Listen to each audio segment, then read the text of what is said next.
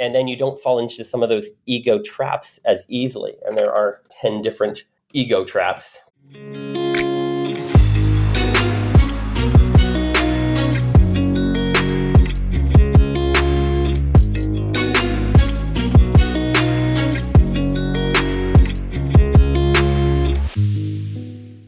Once upon a time, there were tens of thousands of makers struggling. Every day they built for hours and hours but didn't ship and didn't earn enough income. One day, the No Code Wealth podcast came to help them find the way. Because of this, makers became founders and have clarity out of confusion. Because of this, founders can have the life they deserve. Clarity is what I'm really all about.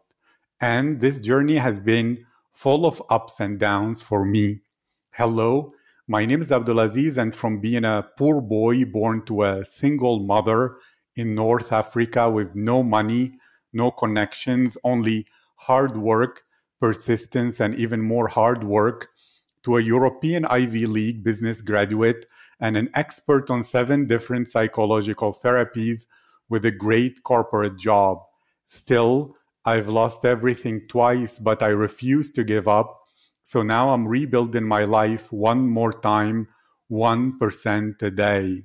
On this podcast, I'm privileged and honored to interview hundreds of amazing people, from members of the Forbes Technology Council, Google executives, Amazon, Microsoft, LinkedIn C-suite executives, to Fortune 100, to Financial Times reporters and people from Harvard University, Cambridge, Stanford, even from the Vatican Church, congressional candidates and decorated veterans, or just beginners wishing to make a difference in this world. All are welcome here, and thank you all so much for the support.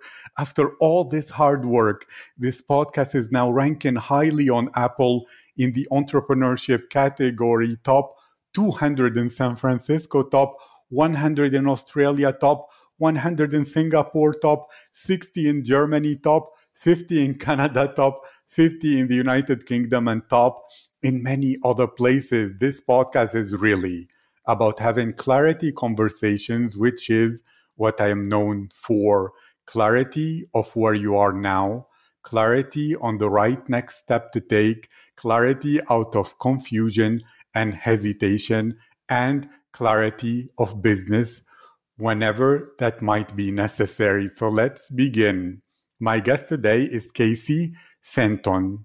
From beginning as a legislative aide at the Alaska State House of Representatives to being the original co-founder and founding chairman of the board at Couchsurfing International, and now the CEO and founder at Upstock, Casey speaks extensively on trust, collaboration, and hacking human ego to produce enhanced cooperation. He has spoken at Stanford Business School and TEDx Bologna, as well as keynoted at Slush, Startup Grind, DLD, Startup Extreme, and dozens more events.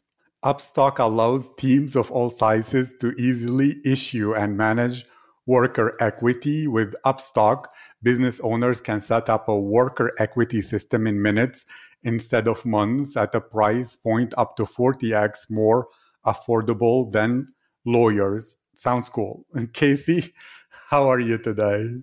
Wow, that's great. A great intro, Abdulaziz. I appreciate that. I am having a great day. I'm here in Alaska with my wife, and I'm just doing my work and getting ready to go on a hike later. And I'm really excited to talk with you because, like you said, you like to dig deep into different topics and really get to the heart of the matter. So I couldn't be more thrilled to be here on the show with you. This is where I wouldn't rather be anywhere else in the world right now. Thank you so much. And so I would like to begin with something, which is my favorite question currently, and is this. These days, this period, what seems to be something new or something deeper that you seem to be thinking about a lot because it demands your attention, or it's time to change it, or it's the right time to move on to this next level in your life? Great question. I think right now, what's really really present, really prevalent in my mind, kind of going through my mind when I'm trying to lay in bed at night and just trying to get to sleep and trying to think about, trying to think about this world. And I just keep coming back to this idea of cooperation. I mean, I've always been about cooperation in my life, but now I'm really looking at all the different forces, all of the things coming together, and trying to think, how can this world cooperate and how can we overcome the real big challenges, or are we going to go splat? Is this a good world, and are we going to make it or not? So that's I think that's kind of the biggest topic on my mind. And then the related topic is how can I add to the cooperation? How can I up the cooperation quotient, so to speak, and make sure that we can all succeed together? Thank you. It reminds me of the Einstein thing where he said the most important question for humanity is the answer to, is this world a friendly place? And you said, whether the world will move on into more cooperation or will splash together. And so, okay, what is stopping cooperation? Well, I think there's plenty of things that are stopping cooperation, but one of the things that's really on my mind when I'm thinking about that is human ego and human identity. And there is kind of built into us, there's this desire to cooperate, but there's also some challenges regarding the way that human ego, or the biological function of human ego, how it is built and how it expresses itself and how it makes people not necessarily want to cooperate. How they want to maybe look good, avoid looking bad, get more for themselves at the cost of others. So this is kind of, really on my mind, and I'm seeing evidence of it everywhere. And, maybe it's confirmation bias because I'm writing a book about such a topic right now with my wife. But it seems to be real as just a huge factor. I mean, we've got all kinds of problems in the world, but this one seems to kind of be a part of all of the problems and affect all of the different issues that we're going through. Thank you. So our world is at a critical junction and we need cooperation to survive, basically. But what is standing in the way, or at least a big thing, is the human ego, how it's built, and people trying to look good or whatever that might stop them from cooperating. Is this correct? That's absolutely correct. There's a lot to it, of course, but I think you've done a great job of summing it up. Thank you. And you mentioned something interesting. You said how the ego is built, and that word will not be used in that context by any person. So you said it in a way that is more unique. So how is the ego built? Yeah, so I think if you ask different people, you'll get different answers on this. If you walk down the street and ask people, how does your ego function? You'll probably just get all kinds of random answers. But I think that the way that the ego functions is it's basically something trying to get our needs met. And that could mean anything from our most basic of needs, like air, food, oxygen, social connection. But then as you kind of get higher up Maslow's hierarchy, so to speak, and out of Maslow's basement, you have the needs of, personal. You have this kind of like, how do I come across to other people, self-esteem related, and maybe eventually, you have these things where you have self-actualization. But I guess mostly where I'm focused, and especially where this book we're writing is focused, is more on the software elements of the things you can solve with software, with information. A lot of the basic needs, you have to move molecules from here over to there, whether it's food or water or even human connection in many ways, although that can be done more and more online these days. But the idea is that with human ego, it's all software, it's all information based. It's all, what do I think about you? What do I imagine you are thinking about me, and so on. So this is where when I talk about human ego and how it functions, this is where we're focusing the book a bit. And when we get a little bit back to that question of how does it function, there's a whole bunch of pieces to it. One of the major prevalent pieces is something I like to call ego debt, or almost like an ego ledger, where we have inputs coming into our body, inputs and outputs, of course. And I'm a computer programmer, so by trade, so I tend to think in these kinds of systems. we have these inputs, they're coming in, and we can make meaning of them. The meaning could be something positive or negative. It could mean something about me, about something about other people. And the tendency is to want to create answers that make me feel good, but also maybe don't get me closer to reality at the same time. Maybe you're getting a little bit further away from the average reality everyone else is experiencing. So that's just one kind of ego trap, you could say. The book is kind of filled with these ego traps and then the ego hacks to overcome the ego traps. So the human ego is functioning such that we have a tendency to fall into these ego traps based on the biological way in which it functions. We've got these feedback ratios in the world, and if we go too low, if the feedback ratio is too negative with those people around us in our environment, we tend to want to rationalize why those other people are wrong and we're okay. And if the feedback ratio goes too high, things start to feel meaningless. So there's somewhere in the middle that's a good, healthy feedback ratio. Some people say it's like 5-1, 5 positive to 1 negative. Some research out there has said that. Everybody's different. Every culture is different. But when you can really take a look at the feedback ratio and make sure you're having a healthy feedback ratio, then people can actually hear each other, especially when they're trying to talk about challenging topics. And then you don't fall into some of those ego traps as easily. And there are, in the book, we outline about 10 different ego traps. Thank you so much. And I will play the devil's advocate a little bit. So I have two questions that are related to that. You spoke about confirmation bias, and that is one of the cognitive biases. Well, right. If Kahneman and many of the people who won Nobel Prizes and experts on cognitive biases still say that until this day they fall into them frequently, although they're the foremost experts on them.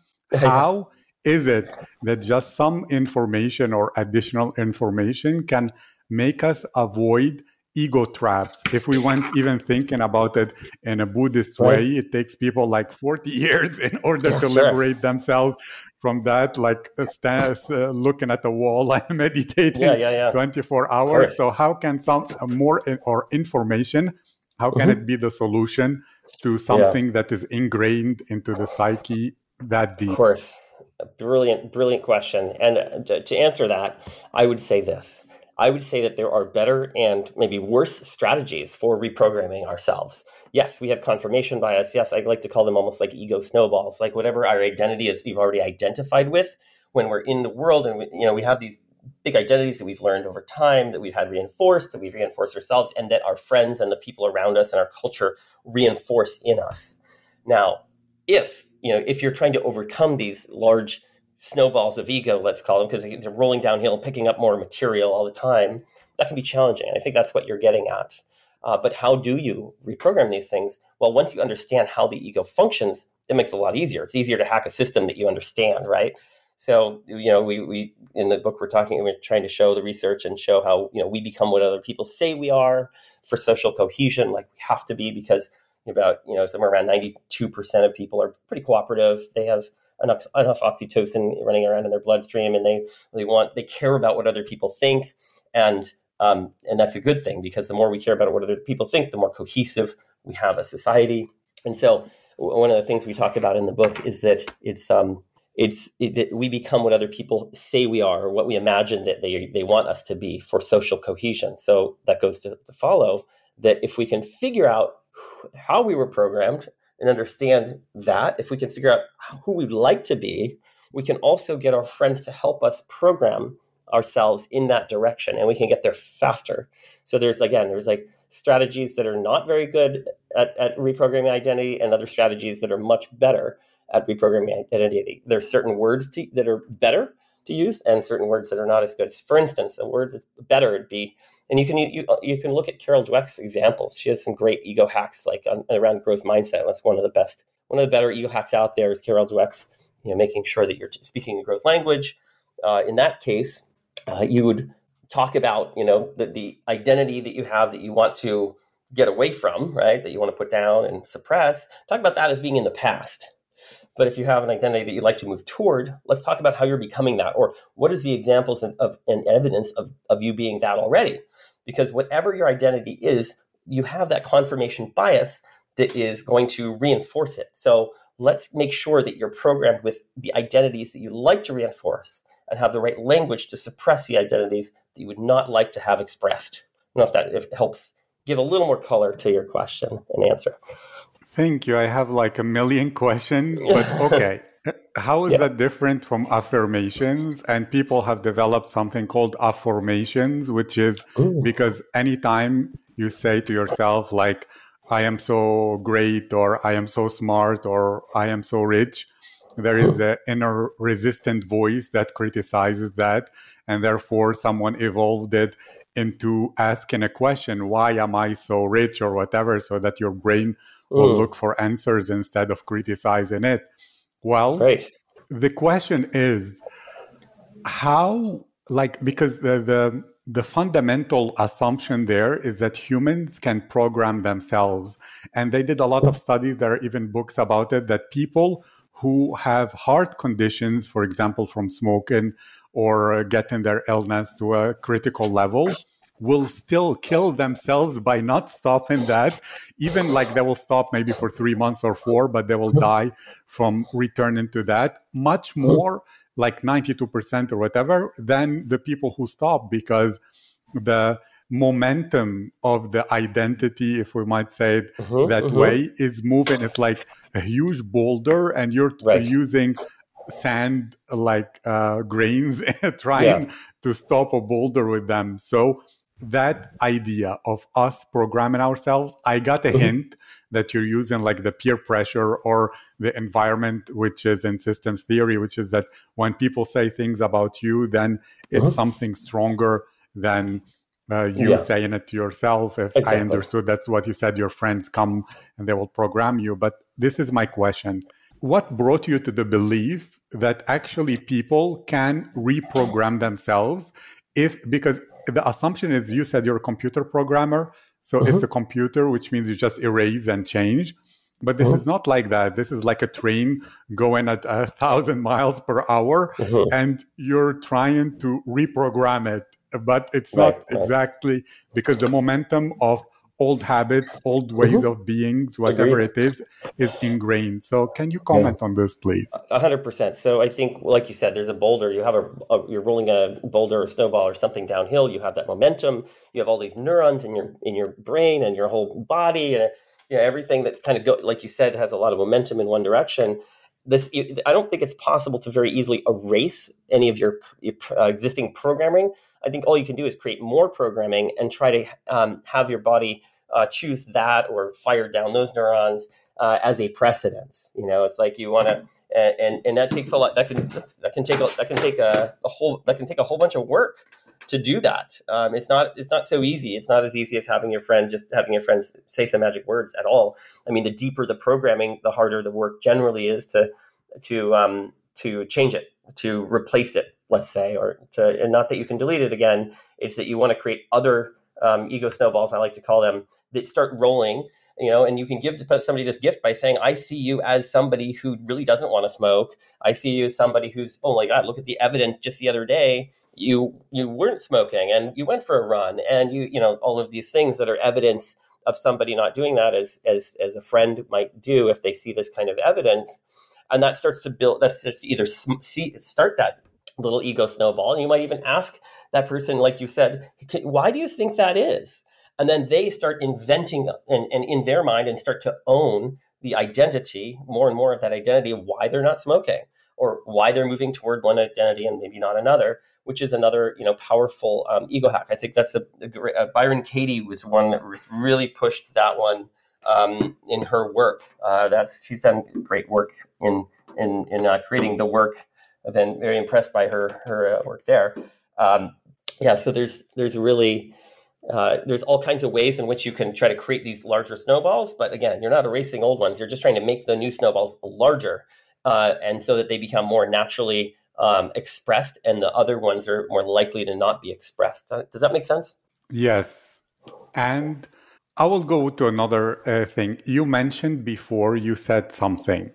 You said that these ego traps or whatever, they make us deviate from the reality that is agreed upon or for the by most people or the average person, etc. Right? That is one of the ego traps. Yes, I call it optimizing for what feels good over what's real. Okay.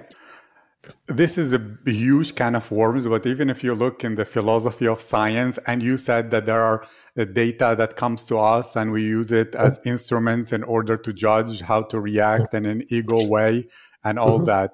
Actually, in many ways, there is no reality, and there is not even like a lot of agreed upon reality. There's like 8 billion realities, because each person in the world is living in their reality, and they believe nobody else is, everybody else is crazy. They don't. So first, two things. One, when you say to people the agreed upon reality, the selfish ego needs to come, because the only way they will agree to an agreed upon reality is for practical reasons. But if you ask them deep down, the truth will be, well, I believe in my reality and everybody else is wrong. That's what will come out. Right, and the second, you said the data comes. Well, I remember the rational emotive behavioral therapy, which is Dr. Albert Ellis. He was speaking about some studies he did that even when parents are perfect, like amazing, still kids will find ways to mess themselves up. That's what he said. Like if the father or the mother is like on the phone, and then the daughter says, "Oh, daddy," or whatever. Is like, "1 second, sweetie." She will think, "My God, he loves the phone more than me, so I'm less than the phone," and therefore, you know what I mean. Which means that anything coming, there is not really a standardized way to think about it, about how the data will translate into ego reaction or ego trap or whatever it is. Which means, well, what is your comment on these two things? Agreed upon reality, that's not really something that would exist in a non-ego place. If you took off the ego, there is no agreed reality, because nobody has an incentive to agree to an agreed reality. And the second, which is that actually what comes is not really the same for each person, whatever data that is coming. We're just aggregating a lot, but it's like saying all models are totally wrong, but they're very useful. Right. Yeah. So I 100% agree that you can't have a perfect reality. I mean, it's so subjective. Like you said, there's billions of realities, right? But at some point when you're trying to live your life, and you're trying to move through it, interact with other people, and interact with the environment around you, there are going to be some things that more people will generally agree on. Now, if you're and science is a good example. There's lots of science out there that people generally agree on, and if you agree with that gravity works in a certain way, and it's maybe different people have different ideas about it, but if you don't want to go so far off in your stories about and understanding about how that works. I mean, gravity is a very simple example, but I think more complex examples and more common examples would be, you're in a social setting and there's a whole bunch of people trying to make sense of each other. And there are a whole bunch of people trying to, tell stories that either could make themselves look good and avoid looking bad. You could have all kinds of different events happen that somebody could be feeling good about or not feeling good about. And then they could try to create stories and then try to perpetrate those stories or get other people to believe their stories. Now, the more that your stories can kind of line up with quote unquote reality, the average reality everybody else is kind of experiencing, that's all I'm saying is that's a bit safer to do that than creating your own reality that is pretty far off from the reality everybody else is experiencing. It's going to be harder for you to connect with other people if your reality is that far off. So, as far as, being able to connect, being able to cooperate, the more that you can check your stories with the average reality everyone else is experiencing, I think that's a good thing. I think that's helpful. That's the trap. You're avoiding that trap of just being so far off. You can have mass delusions, of course, but at least in the time that those people were, together thinking about it, maybe the world is flat. They're thinking, the world is flat, and that helps them all connect, and it helps people stay in power, or whatever. But in the long term, maybe things get changed as the reality starts to become, better understood. Your next question, can you remind me of the next question? I apologize.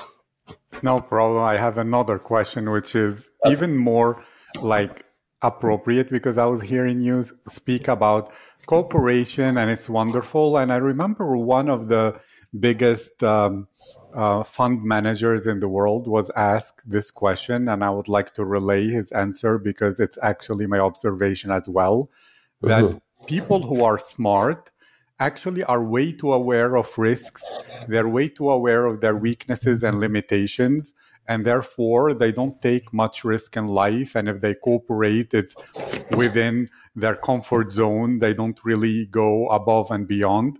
While people who are either too stupid to realize they're stupid, which is the Dunning-Kruger effect, or they're delusional, those are the people who reach to the top through a Russian roulette situation where they keep on winning just by sheer good luck, but it increases their confidence and all that, which leads them to the top, which in many ways there is a selection bias or a survivorship bias or whatever it is, that the people who end up at the top are delusional in many ways and have big egos because they believe in themselves in spite of any contradicting information coming through, as well as they're willing to take risks because, well, they believe in themselves in a delusional way. And therefore, delusional ego is really a source of getting to a lot of positions of power and decision making,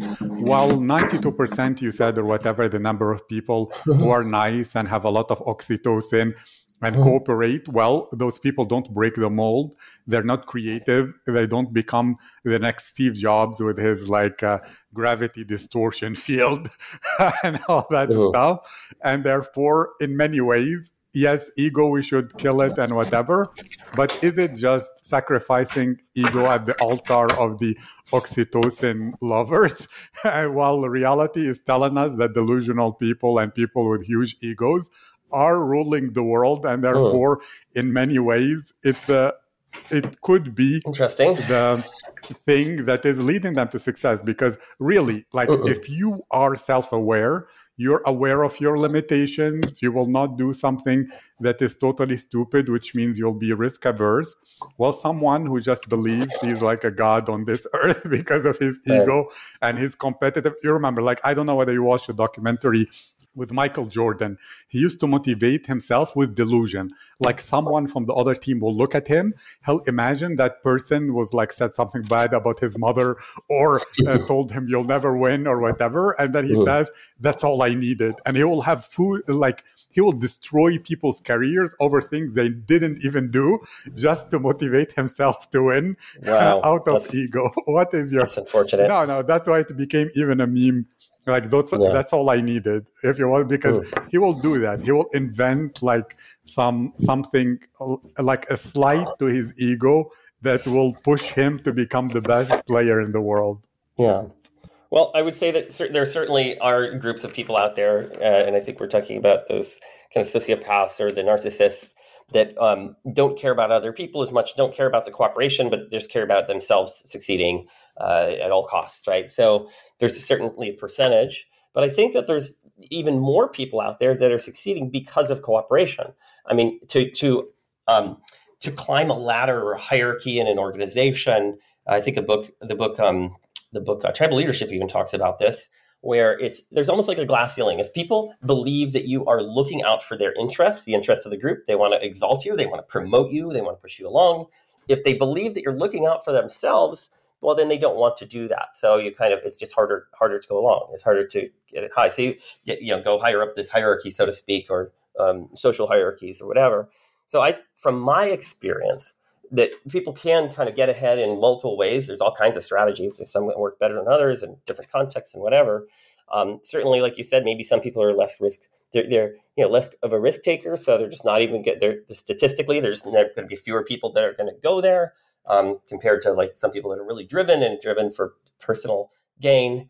But I really do think that there's just so many great examples of people out there that I don't see as just being driven for personal gain. I think that they're literally being exalted by the people around them that are this person's a good person. They're looking out for all of us, and we want them to succeed, because when they succeed, we all succeed. Thank you. When they succeed, we all succeed. who determines that vision for the group? And it has been shown in many ways that whenever there is a commission deciding on anything, it's a compromise and a totally broken vision that Yeah. ends up being created, because it's not, nobody really is happy with it, but everybody compromised, so nobody is satisfied. In a Sure. group where there is that cooperation, well, where does the vision come from? Especially that if you speak about people who are into oxytocin, each one will delegate it or relegate the decision of the vision to the other person. Like you remember, I don't know whether in some movies or whatever, someone asks their friends, "Oh, what do you eat? What do you want to eat tonight?" They'll say, "Whatever you want," and then they'll be like, "Yeah, okay, but what do you want? Anything you want, I'll be happy with it." And everybody is just going back and forth saying, "Whatever you want, whatever you want." Because you mentioned, you began with this premise. You didn't say anybody, but you said the people with high oxytocin. Well, those in particular will get satisfaction from serving the group, and therefore they will not have the initiative. And where does that come from? Probably ego. And I'm playing the devil's advocate, but tell me more. Sure. I think I heard a couple questions there. One was, I think, what was the first question? Just I want to make sure I understand, because you are really good at asking questions. I want to make sure I understand the question. No problem. Thank you. You're being very kind. You're stroking my ego in a good way. But I said whenever there is a group, when there is cooperation, and we know that, commissions, if they make a decision, it will be a broken compromise. But where would the initiative come from if everybody is oxytocin filled? And therefore, based on that, oxytocin is not the same as having like that drive for serotonin, which is what drives you out of the comfort zone. Oxytocin is more about comfort, staying within that. Okay. I think I heard something about that. At first, it was something about cooperation and who decides what the group's vision is. And just to that one, real quick, to get back to that one, I think that, yes, you could have it more or less articulated in any group. It could be that you have a certain organization, and the organization has either articulated or less articulated values. But ultimately, it's the feeling that's in the mind of all the people that are part of that organization. I mean, organization could be a country, it could be literally like a corporation, it could be a nonprofit, it could be really any collection of people. And so it's especially where there's maybe something at stake, where they're trying to achieve something. It's more, or it could be more loose, it could be more articulated. I think either way can work. How those things come to be articulated. There's a whole big topic, I guess. I've gone through those kinds of mission and vision and articulations before, and all the pros and cons of trying to make everybody satisfied and try to get what are the goals of the organization, and on and on and on. This next, can you ask that next question again? Because there were two other questions there. There's a new one, and then there's the other one you asked before that. I apologize because if I can't keep them all in my mind at the same time. No problem. I will ask questions one by one. Okay. And so you mentioned right now that it's in the heart of the people, the feeling for the vision, etc. It seems to me that is not really exactly how life works, or as Henry David Thoreau said, that people are living a life of quiet desperation, and they die with their songs in their hearts, which is really unfortunate. But it seems to, or even if you read books like True Believer, where it's on the origins of mass movement, that actually people buying into a vision isn't really that way, that idealistic, utopian way, but more that a lot of people are bored, they have no excitement in their lives, and therefore a big, bold vision is something that adds that excitement into their lives rather than something they feel in their hearts. Yeah, it's something that they need, otherwise they're feeling like emptiness, and therefore it doesn't originate from them, because you cannot ask somebody to contribute what they don't have. If they're living a life of quiet desperation, they cannot, create the opposite. What I am saying, okay, in this way, should we eliminate ego 100%? Is this the premise of the book, or is it a premise of eliminating only ego traps, but then growing ego in other ways?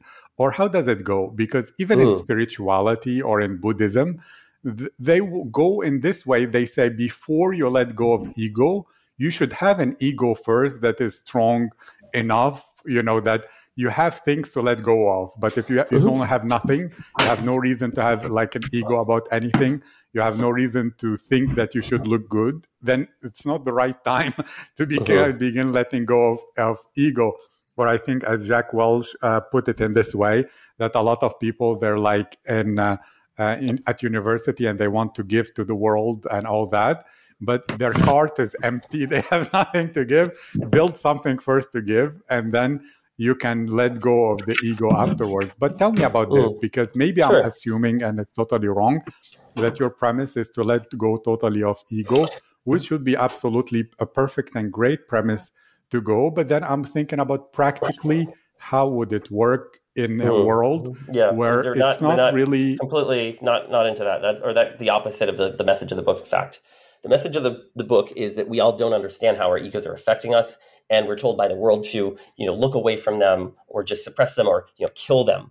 And that will, I think, the result of that is often that ego controls us. So the premise of the book is that if you can understand how ego works, how it came to be, what the benefits are of ego, but also how it's controlling us and how the world around us is controlling us through our identities and through that programming, you can reprogram yourself, and especially with the help of your friends, because that can really accelerate the programming. So instead of killing the ego, it's better to understand it and use it for good. Thank you. How to use the ego for good?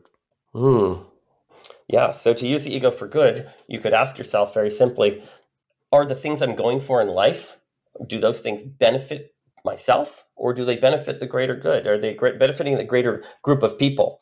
At least my friends, or maybe even larger than that. You could even go up to society as a whole, or the world in general. There's various layers and shades and levels of cooperation, and who's your we, right? You could include all kinds of different people in your we at any time. Usually the more that you have your basic needs satisfied and you believe that in the future your basic needs will be satisfied, the larger your kind of intuitive we seems to be. Thank you. And who determines that bigger good? I'll tell you this, because in marketing, one of the deepest premises or things that people need to open their eyes to is that people don't buy what they need. They buy what they want, which is often not at all what they need. Or Yeah, like 100%. often you can tell people, well, you need delayed gratification, and they'll say, of course, and then they go rushing to fast food and Netflix, like watching some reality TV or whatever. And so in marketing they say, like, give them a fully nutritious hot dog, or like sell them what they want but include in it whatever they need, so that it's like a Trojan horse where you give them the tasty, shiny thing, while within it there is a lot of goodness. If you're working towards the bigger good, whether stories you can look about them in religion or in mythology, it's an unwelcomed prophet that gets stoned and killed. You know what I mean? And that's more the reality than the idealistic. If you told me, yes, let's go find like people at that yellow level of awareness, and like we're all great people and we understand the red and the green and the blue and all those levels of consciousness, I will say yes, I agree with you 100%. But to speak in a way about ego where we're dealing with so many people, and so many of them are at so many stages of awareness, that there is no one, like, you cannot expect acceptance of the greater good. Nobody's going to agree on that. Nobody will agree on what a greater good is. But I think that you could, there are probably some examples that are more obviously less greater good or more greater good, and some that are really hard to really figure out. There's so many gray areas, or maybe don't even involve kind of neutral, or don't even involve greater anything or less anything. I think of the common example we have in, when we work in organizations or companies with other people, you could ask yourself, does this decision I'm making, does this benefit all of the workers in the organization equally? I mean, is this kind of more egalitarian? Is this something that's benefiting management or just myself? Is this decision I'm making benefiting myself or the people, management or something, but at the expense of other people who are working hard every day? Sometimes these decisions can be a little easier. I don't think there's no perfect way to discover this. Everybody, like you said, and like we agreed earlier, everybody has a different perspective on the world. But to the degree that you can be making decisions that you believe in your heart, that you think are helping more people, that is more cooperative. Again, this is one of those really tricky and challenging things to determine. A lot of people would say that being more sustainable, having a more sustainable world, reducing global warming, climate change, all of that stuff is more cooperative. We should be working towards that because that helps everybody in the world. There's some of these concepts that more and more larger groups of people agree with. Not everybody does, and sometimes there's groups of people that don't agree with that. But you can certainly start to think when you start to think about these things. I think that it's easy to intuitively say that, okay, this thing seems to be more cooperative and less. But you're not always going to be right on these things, and there's no ultimate reality and way to know for sure any of these things, what the answers are here. So it's there's some personal choice here and personal. Thank you. Yeah. And so if there is no ultimate reality, first, let's define from your own perspective, what is the ego? And if there is no ultimate reality, what benefits can people expect from reining in and managing, or I don't know, whatever the word that you prefer to use related to ego? So what is ego and what are the benefits of not falling into ego traps? Because, well, there could be a lot of by definition, because humans only do things that benefit them. Falling into the ego traps has some benefits. Right. So I think that for me, ego traps are often short-term strategies instead of longer-term strategies that people just are not as aware of the benefits. But once they start to figure out what those benefits are, then they start to want to use these kind of long-term strategies. I could think of there's lots of different ego traps that sometimes people will just kind of react in the situation instead of kind of responding, instead of thinking about, okay, what's going on, how do I want to respond. They're just kind of reacting whatever they're feeling at that moment. They could be I think one of the one of the really big ones that I see in my life, and I've experienced this myself, and lots of people I know have experienced this, is optimizing for being right over the expense of connection. So I see that those are kind of often play off of each other. The more I'm trying to be right and assert my ego and try to look good, or feel good about myself because I want to be more right or win or something, the less connected I am. And so that I'm losing out on that kind of long-term connection over just one moment of being right. I think, there's there's plenty of that, but putting other people down to make your ego feel better. That's an ego trap.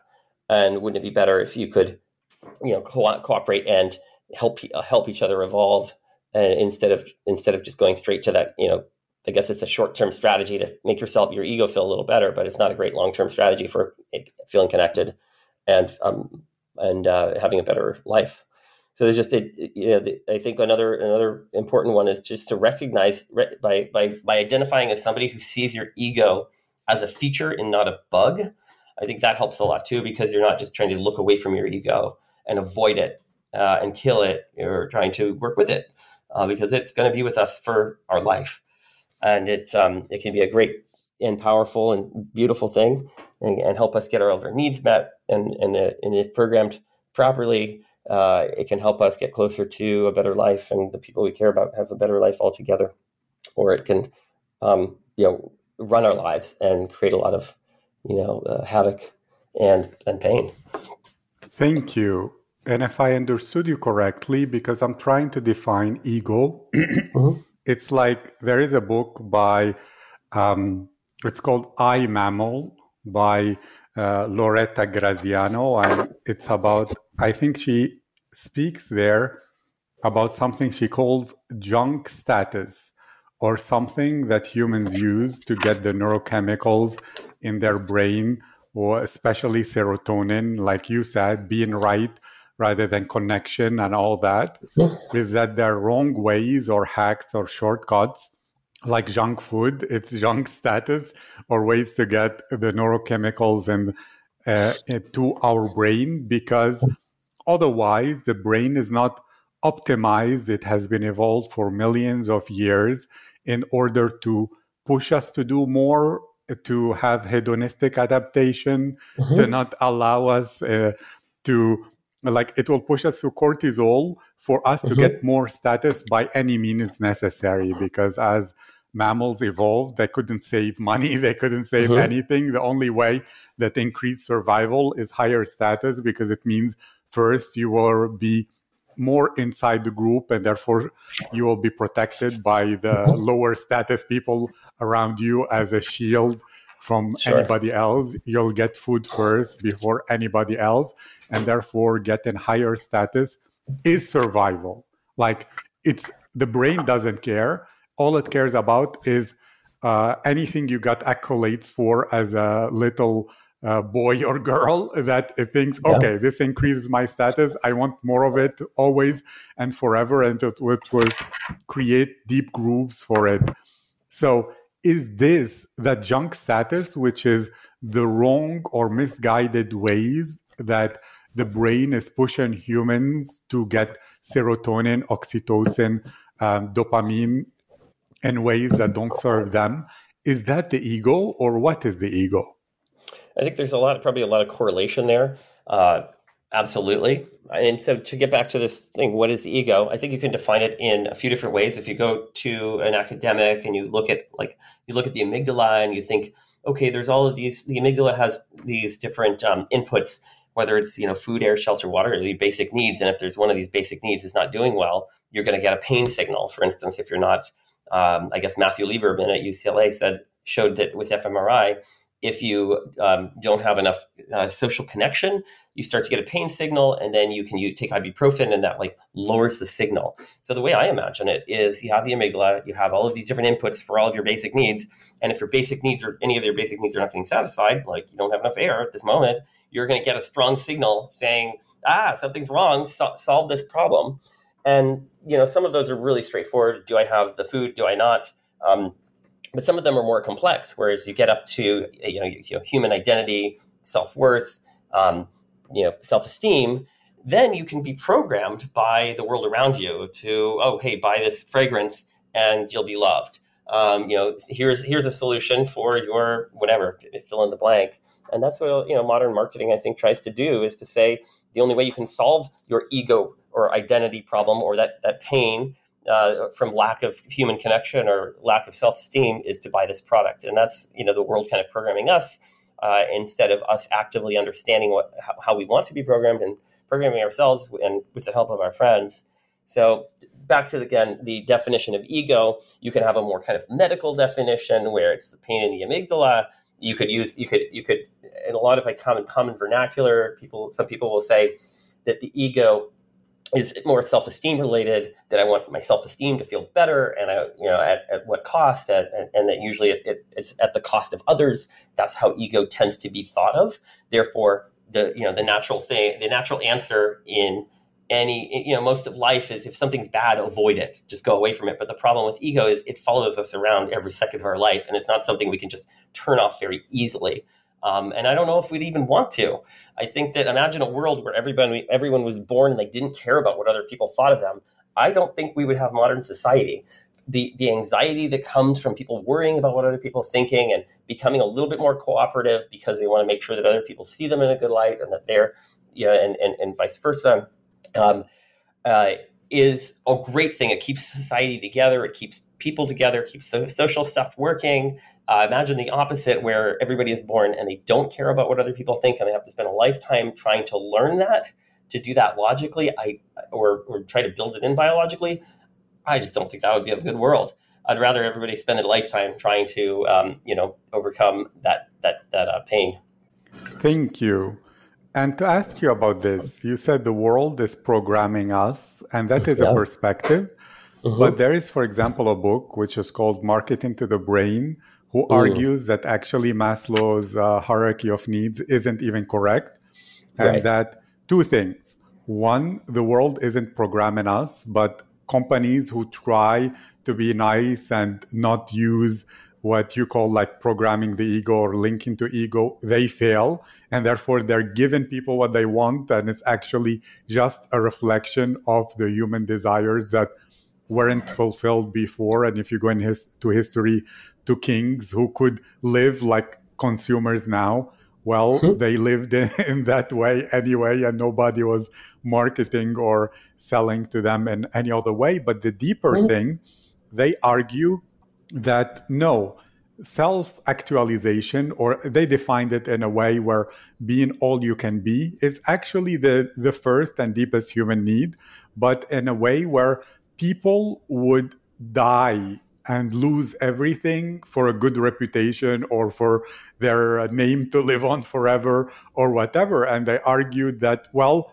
if people who are willing to die, which is like sacrificing all the needs just for to be recognized by others or for others to remember their name as someone great, or dying for a cause or for a value that is self-transcendent, that means that is not really the low, like the highest thing, because you will lose shelter, you will lose family, you will lose everything for self-transcendence or Mm. self-actualization. And therefore, according to them, actually you should flip it on its head, the pyramid Interesting. of needs, where and it was marketing to the brain, and therefore they say, well, to market to people, market to Yeah. self-transcendence first, and then take care of anything, because someone could be like dying from hunger or whatever, Yeah. but they can still fight for their country or for Mm-hmm. something bigger than themselves, and they're Right. willing to die for it.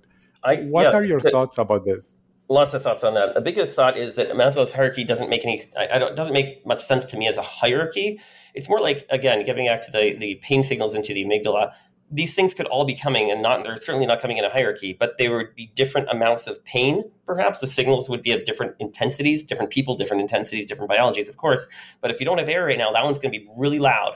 And if you don't have, human connection, where one person, they might not really, that might not affect them as much based on their biology. Somebody else, that might be really a powerful pain.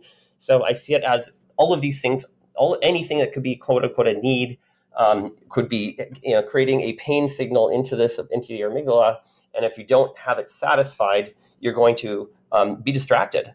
You can't really self-actualize and figure out, right now that I don't have my now that I have all of my needs met, well, now what do I want to do with my time? I see self-actualization as that. I've got all my needs met. I don't have anything screaming at me saying, solve this problem.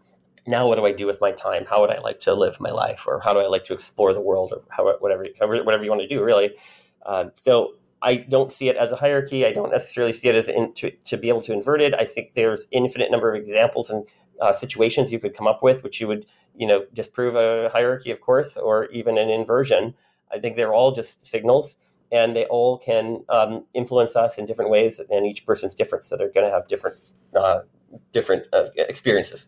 Thank you. So, is that freedom from the pains and the pain signals? Is I that think so. also freedom from the ego, or how is that related to the ego? Yeah, I think it's definitely I would say so. You could definitely define it like that. You could say when you have all of your basic needs met and you don't have these pain signals into your amygdala, you are free from your ego. Now that's if you want to have a much larger, maybe more medical definition of what ego is, where it's encompassing all basic needs. But if you don't do that, and it's more about self-esteem and self-image and things like that, then maybe it's more restricted. There's a more restricted definition. And again, you can still solve that kind of pain problem, but it's still missing the piece, which is kind of the point of the book, is that if your ego is what is driving you so strongly to do things in life, why not program it toward the directions that you'd like to go that are more cooperative and help the world? Thank you. Sometimes, okay, um, I will give a devil's advocate answer, and I heard it Mm-hmm. actually from David Deida, who wrote The Way of the Superior Man, Hmm. etc. He said, actually, to program the ego for cooperation, people will not value that until they satisfy all their needs, and then they get the existential crisis about that, because they otherwise they'll be always thinking, what if? You know what I mean? Hmm. Which means, let's say someone who is lower, and it's not okay, they don't have all their needs met, and Mhm. they in their head, because their amygdala is sending pains that something is missing, their head, they understand, okay, cooperation is the end goal. Well, they cannot be ready until it's like Fight Club, where only when you lose everything that you're Mhm. free to be who you are, or to be anything. I think Do you that know that's what I one mean? path. Yes, I think that's one path, absolutely. And that could be a real powerful path that you feel like you've got first principles behind you and you understand why you're cooperating. And absolutely, that's a great way to get to, putting cooperation first, or, making sure that it's one of the our core goals. But not everybody follows that path, I think. I mean, people get there in all kinds of different ways. It could be trial and error, could be, looking out for themselves only and then seeing the destruction it causes. It could be that somebody is literally just programmed by their parents to become, somebody who's more cooperative. I know my wife she's from Scandinavia, and she talks about how it's really interesting how everybody trusts each other there, but also there's just huge pressure to do things right and to cooperate. And if you don't, that you'll get some negative I don't know, social pressure, bad looks, weird tonality in people's responses. And it's just interesting to hear her talk about this. That there's all different ways to get to cooperation for sure.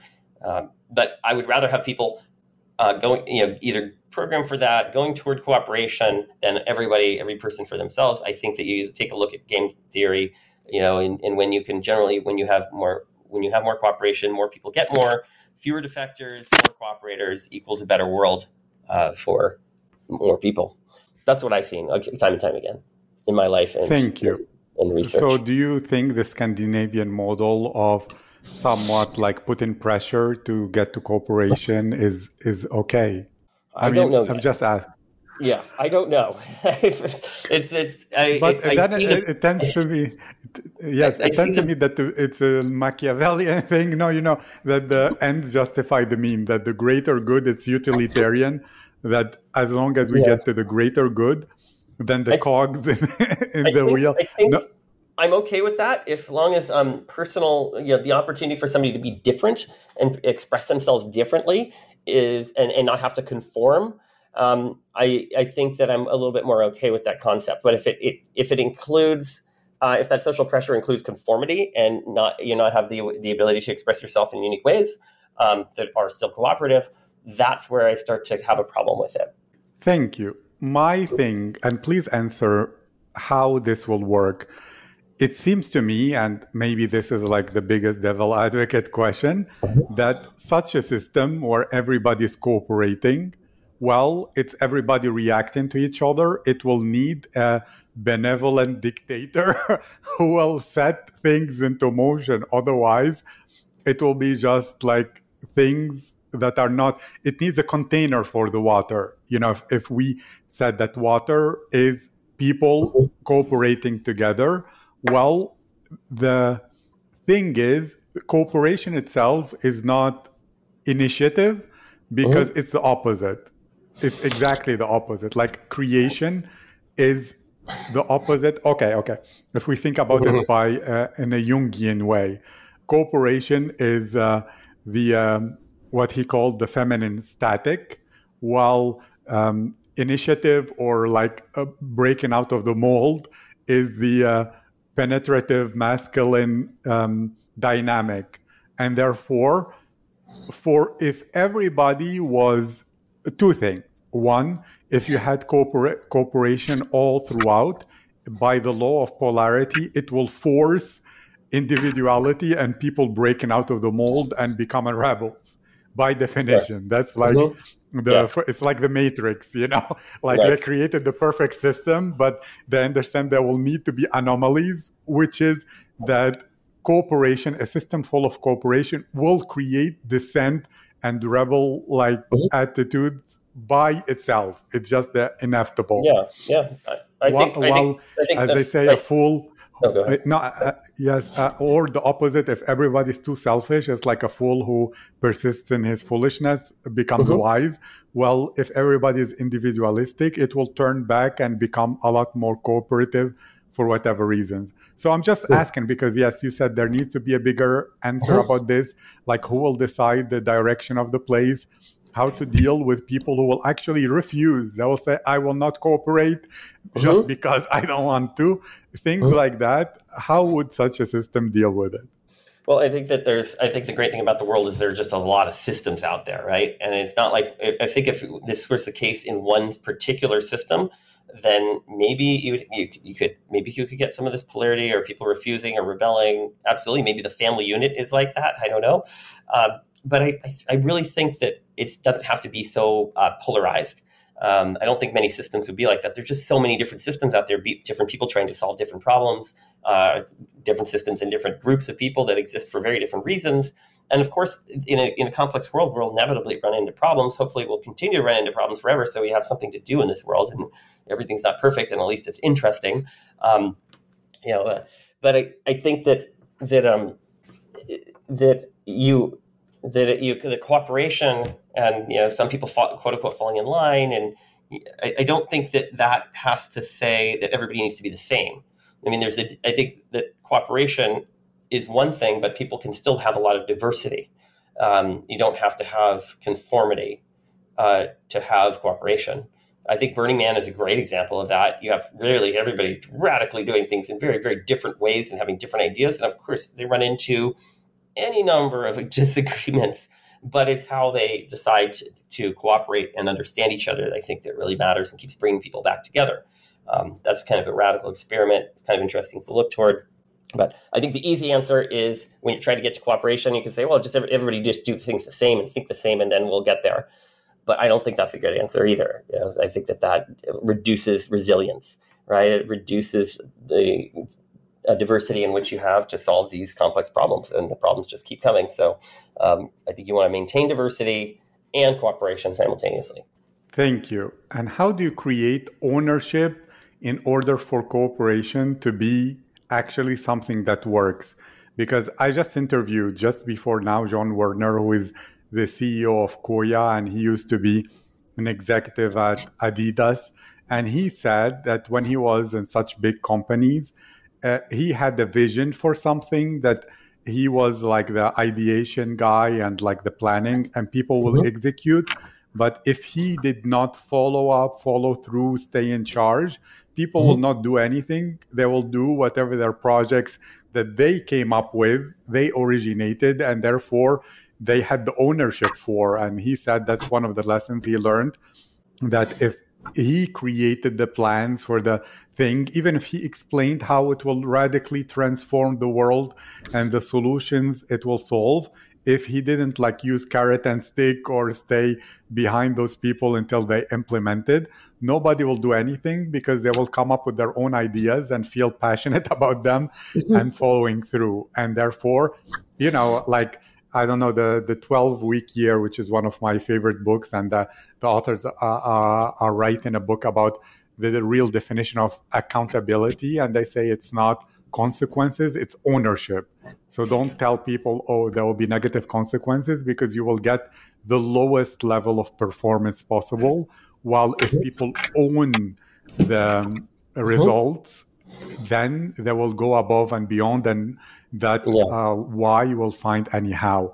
So in a cooperative system, how is ownership created? Through intrinsic motivation, because we know that's the only thing that actually works. Otherwise, it would be like communist Russia, where people are working like everybody's trying not to work, because they will get the same anyway, and they're forced to do that labor. Yeah, great question. And I think you're probably setting us up a little bit for a little bit talk about Upstock, the worker equity as a service company that we're building right now.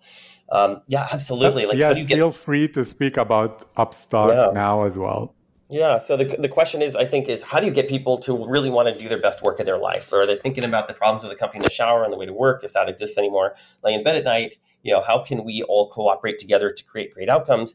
If everyone will get the same, like you said, maybe the incentive is just not there. And if I'm not really an owner, it's just kind of happening to me. It's just time for money. Well, maybe it's just a job. Why should I spend any time trying to enhance it or improve it? But if I know that if the company does well, that I will do well, meaning that if the company is successful and maybe sells or has some profits that it shares, and I will get my fair share, that we will all get our fair share. Well, a couple things happen there. Um, I'm like, okay, well, I'm aligned with the long-term benefits, and I can say, well, I would get more if I can do more. If we can do more together, I could get more. But I think even more important than that is the task identity, I think is what they call it in HR nomenclature or something. It's where you can identify with the task that you're doing, the impact that it has in the world, and then also the impact that it has for the people that you care about. And so that's where when you give ownership of a company, and people can believe in the ownership, not just, well, there's these complex legal documents, I can't really understand them, I sign them, I put them in a drawer and I forget about them. Not that kind of old school ownership, but more, the direction where modern equity is heading, where you can see that you will own it, you own it, and you can see that you're owning more of it over time, commensurate and in a fair way with how much effort you're putting in or time, and what kind of results you're bringing for the organization. I think that's like the whole new world of ownership, and that is where when you have your identity connected to the organization, to the company, and then also that it's going to be fair, and you're not going to be a fool later if management runs off with millions of dollars and you're just left there with with no job or something. That would be sad. That would be unfortunate. So we're here. What Upstock is doing is we're trying to democratize ownership, make it so that anyone anywhere can share ownership in their companies with anyone from around the world. And we like to say the solar system and beyond. We want to make ownership not something that's so complex that only only 1% of companies can afford the cash or the complexity to do this. We want everybody from any size company starting off, so people don't need napkin and handshake agreements anymore. They can have real legal documents and ownership all the way up through, really any size companies. And it's really about visualization. Can people see and intuitively understand the ownership that they're being offered? And do they feel inspired to give it their best? So that's Upstock. I agree with you 100%. And if people want to learn more about Upstock, what is the best place or website or anything to do that? As well as tell me a bit more about writing your book. When do you expect it to be published? In which stages is it? And how is the process of writing it with your wife, which I think you mentioned that. So is it bringing you both closer together or lead into some arguments, not like serious ones, but like discovering more about each other? Tell me more. Oh my God. Okay, so real quick, Upstock is upstock.io, upstock.io. And we just raised a good round, so we're there and bringing on hundreds of companies. So happy to help chat with anybody who wants to chat about equity. But over to the book again. We are finishing it up. We are in 300 pages or so. We're just going to 2 different editors right now, where they're advising us that we should go through a literary agent and go to publishers. So we're looking at that. Yes, it's the book has actually brought us closer together, and I think it's because of a couple of reasons. One is, well, in the past when I've worked with my significant other on a project, it could be challenging. Like if you're you're working all day on a project and then you come home or something, and now you have a relationship together. They could just be like too much time together and just not give you a break to go off and have other experiences and come back and then share those experiences together and sometimes can make a relationship more sustainable. But the nature of the topic that we're tackling has given us tools in which to deal with these challenges as they've come up. People spend a couple of years straight together because quarantine and all of that stuff, and also travels. I would say that we've really done pretty well. Sure, everybody has their challenges, but those challenges have been mostly short-lived and handled or talked about or continually talked about, over and over. And with some of these tools, I think it's really helped us in our relationships. And then we've been sharing these tools with some other friends that have had some challenges. and it seems to have helped them as well. So we're still testing, still early days for ego hacking. But if people want to find out more information about ego hacking, go to egohackers.com. You can sign up to become an ego hacker or just keep in touch. And we'll have early versions of the book and some blog posts available. Ultimately, it's going to be a platform, a social network where ego hackers can share their best ego hacks and learn from each other.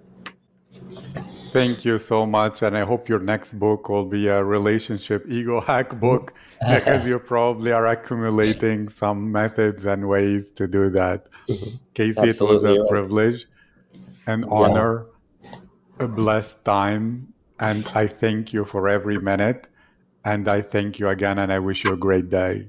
Thank you, Abdulaziz. And I appreciate all of your insightful questions and your devil advocateness. Just what a fun experience, and I look forward to more conversations in the future with you. Thanks so much.